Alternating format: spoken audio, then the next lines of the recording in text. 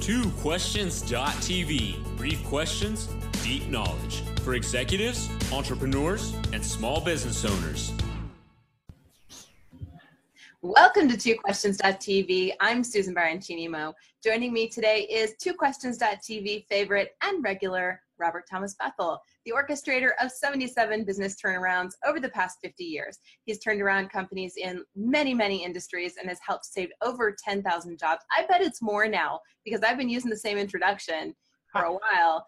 Anyway, all of this as a result of his strategic business counsel. He's also the author of this book, Strengthen Your Business, Fail-Proof Strategies from the Man Who's Rescued 77 Businesses. I think it was 79 the last time we talked. Hi, Bob. Welcome to the show. It's 79 now, isn't it? Yes. What do you do about the book title? Pushing towards 100. Oh my gosh, you're going to have to change the cover of your book. Boy, that'd be nice, wouldn't it? Shoot, they're already printed. Yeah. We can always put a new cover on it, though, Susan. That's true. That's right. Well, welcome back. It's so nice to see you. Thank you so much. I always enjoy your show. I always enjoy you being a guest on my show as we drink from our delightful mugs. Thank you. Hey, Bob, you know, every time I think about you, I think about character. And because I know you are a person of great character. Are you saying I'm a character? Well, you're a character, yes. But you know, I think about the character of leadership. And so I thought today we might chat about that. So do you think that leaders are born or made? And how does one become such a great leader? Well, first of all, yes, I think they are definitely made. I don't think that anyone is born with the traits necessary to be a good leader. Mm-hmm. I attribute my education in leadership primarily to reading, Susan, because first of all, I'm a history nut, but I started at a very early age reading about great men and women, their achievements, their failures, how they dealt with those things. And I think it was really invaluable. Mm-hmm. And obviously, I'm somewhat of a dinosaur age-wise, but two of the people that I have read everything I could put my hands on was Franklin Delano Roosevelt and Churchill. Mm-hmm. Reason being, in most probability, the two of them saved civilization as we know it during World War II. Mm. But if you look at their backgrounds, Winston Churchill was a short, fat, chubby little Englishman who stuttered as a young child. And yet he not only led England, but he helped to lead the United States and the rest of the British colonies to, at a time, if you look at the beginning of World War II, it really looked grim. Then you take Franklin Roosevelt, was a cripple by polio. Mm-hmm. He was in a wheelchair. So if you look at the two of them, they are both very unlikely great leaders, and yet reading the history of those times, their character withstood the greatest military threat the world's ever seen. Mm-hmm, mm-hmm. So I like that you referenced them because in this day and age, I've heard many people say this, in this day and age of social media and everything being visible, a lot of people have said neither of them would be leaders today. And I'm not so sure if that's true, but but how did they become such good leaders? And what can we extrapolate from that to help people become more effective leaders in business? Well, first of all, I think they would still, I think the two of them would thrive on social media, because if you look, it was, as Churchill said, that because he was called the Lion of England, he said, the people of England are the lion, I'm just the roar. And if you look at his speeches, they definitely encouraged and gave confidence to the entire free world. Roosevelt, in fact, really became famous during the war for his fireside chats. Yes. So if you look, they would have thrived on social media. That is a great point. A great point. But I think a problem that I have seen with all of the businesses that I've gone into, and those that I have chosen for whatever reason not to go into, is a lack of leadership on the part of the owners, because they weren't honest with themselves. Oh. And if you're not honest with yourself, you certainly can't be honest with other people.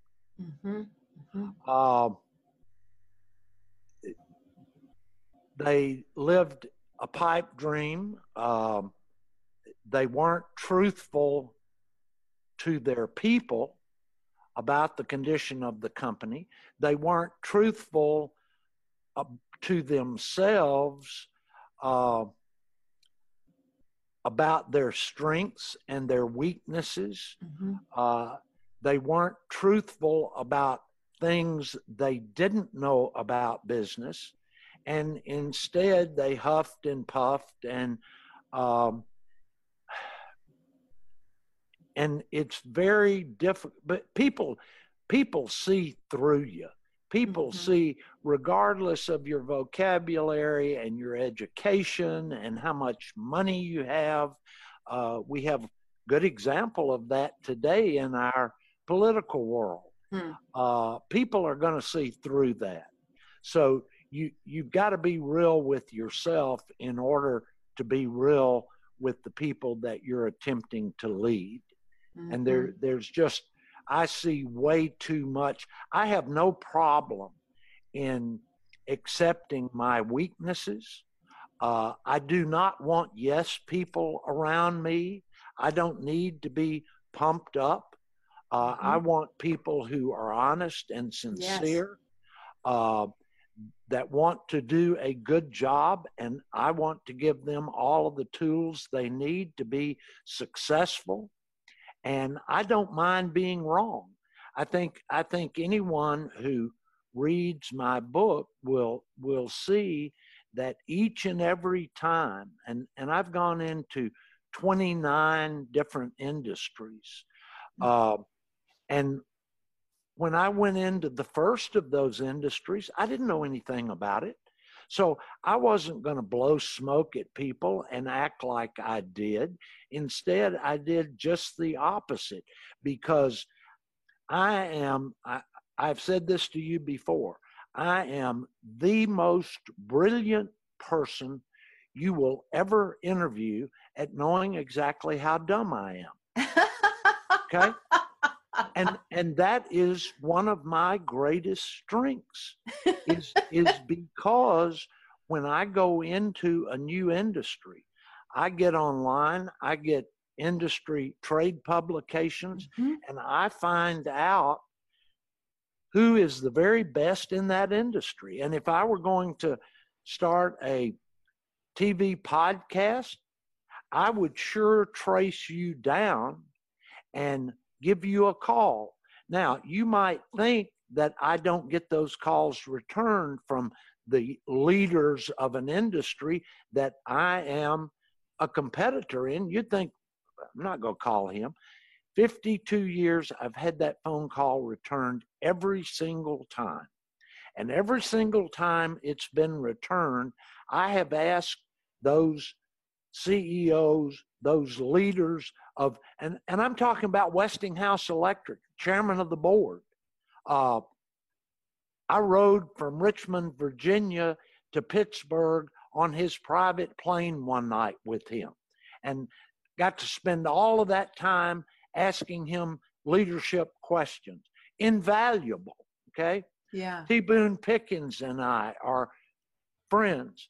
T. Boone wrote the foreword for my book.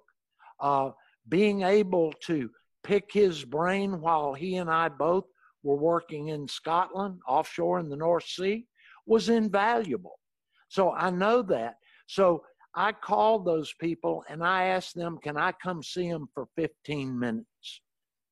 Is that the key? Is that because here's something interesting, and I was going to tell you about this later. I told you nobody cares about this part, but I'm because I said I want to tell you something that's been happening, and Good. You said, well, you can talk about it on the show, Good. and I said nobody cares what's going on with me. Sure, they do.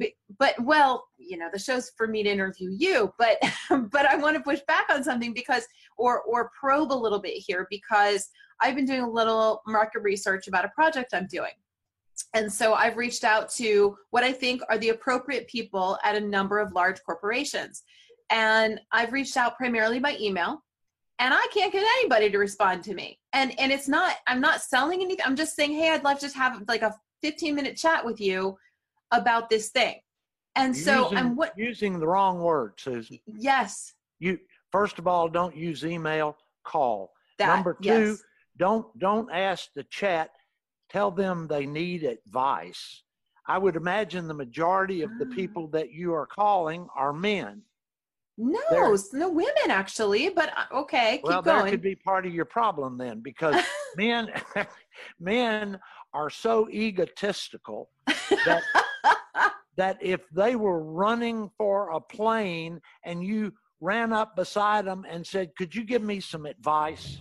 they would stop running and tell you how brilliant they are. And yes, they certainly have advice to give. Now, women, not so much. They're just not as egotistical. But don't ask to chat, ask for advice. Okay. All right. I love that. See, that is an interesting thing to me, that sometimes the difference between something working versus something not is a subtle nuance of language. It is. Yes. That's fascinating to me. Yes. And I can't tell you, and by and large, the vast majority of them are men, and you will see, and you have seen in my book, that one of the first things I do in taking over a company is starting to put women in the highest position in the company. Yes. Okay. Yes. No, it's true. I've done it. I had a very strong-willed, intelligent grandmother and mother, and women are more detailed. Mm-hmm.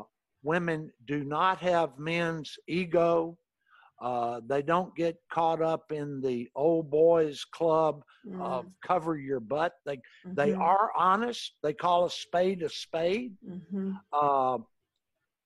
And it's like I heard a comedian not long ago talking about how horrible women were with their truthfulness. He was in a sunglasses shop, and a guy put on a pair of sunglasses and turned to his wife and said, "How do they look?" She said, "They look great. Now you need to get your teeth fixed." So there you are. Well, we are honest with our husbands. There's no doubt about that. Yeah. So try asking for advice. I will do that. Do that. And I will let you know how it goes. Good. I want to know.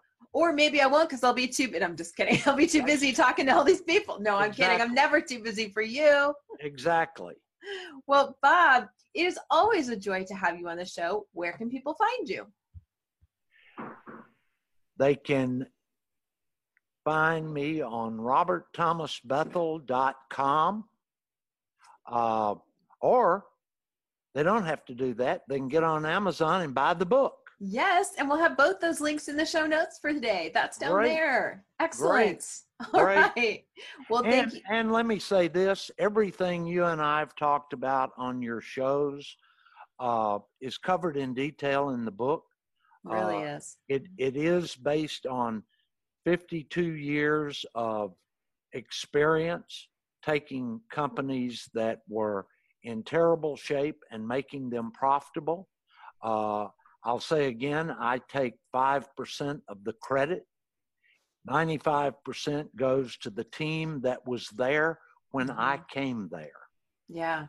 And I think that it would be a benefit not only for people getting ready to go into business, but those that already are. The reason for the book is I think that it's really stupid that 50% of all businesses fail unnecessarily. Right? It's horrible. Horrible. I agree. Yeah. I agree. And this book stays on my desk all the time. All Good. the time. I keep it on it's referenced, and it's on my list of top 10 business books, period.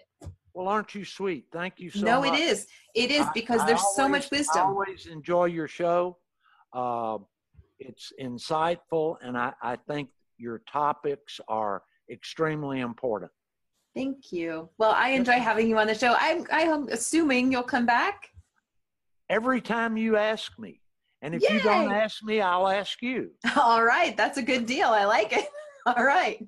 Very good. Viewers, like I said, we'll have those links in the show notes for today. Here is the book. Make sure you get your copy. Thanks for watching. We'll see you next time. This has been TwoQuestions.tv. To subscribe to our YouTube channel, learn more about the show, the guests, and our host, Susan Baroncini Moe, visit us at www.twoquestions.tv.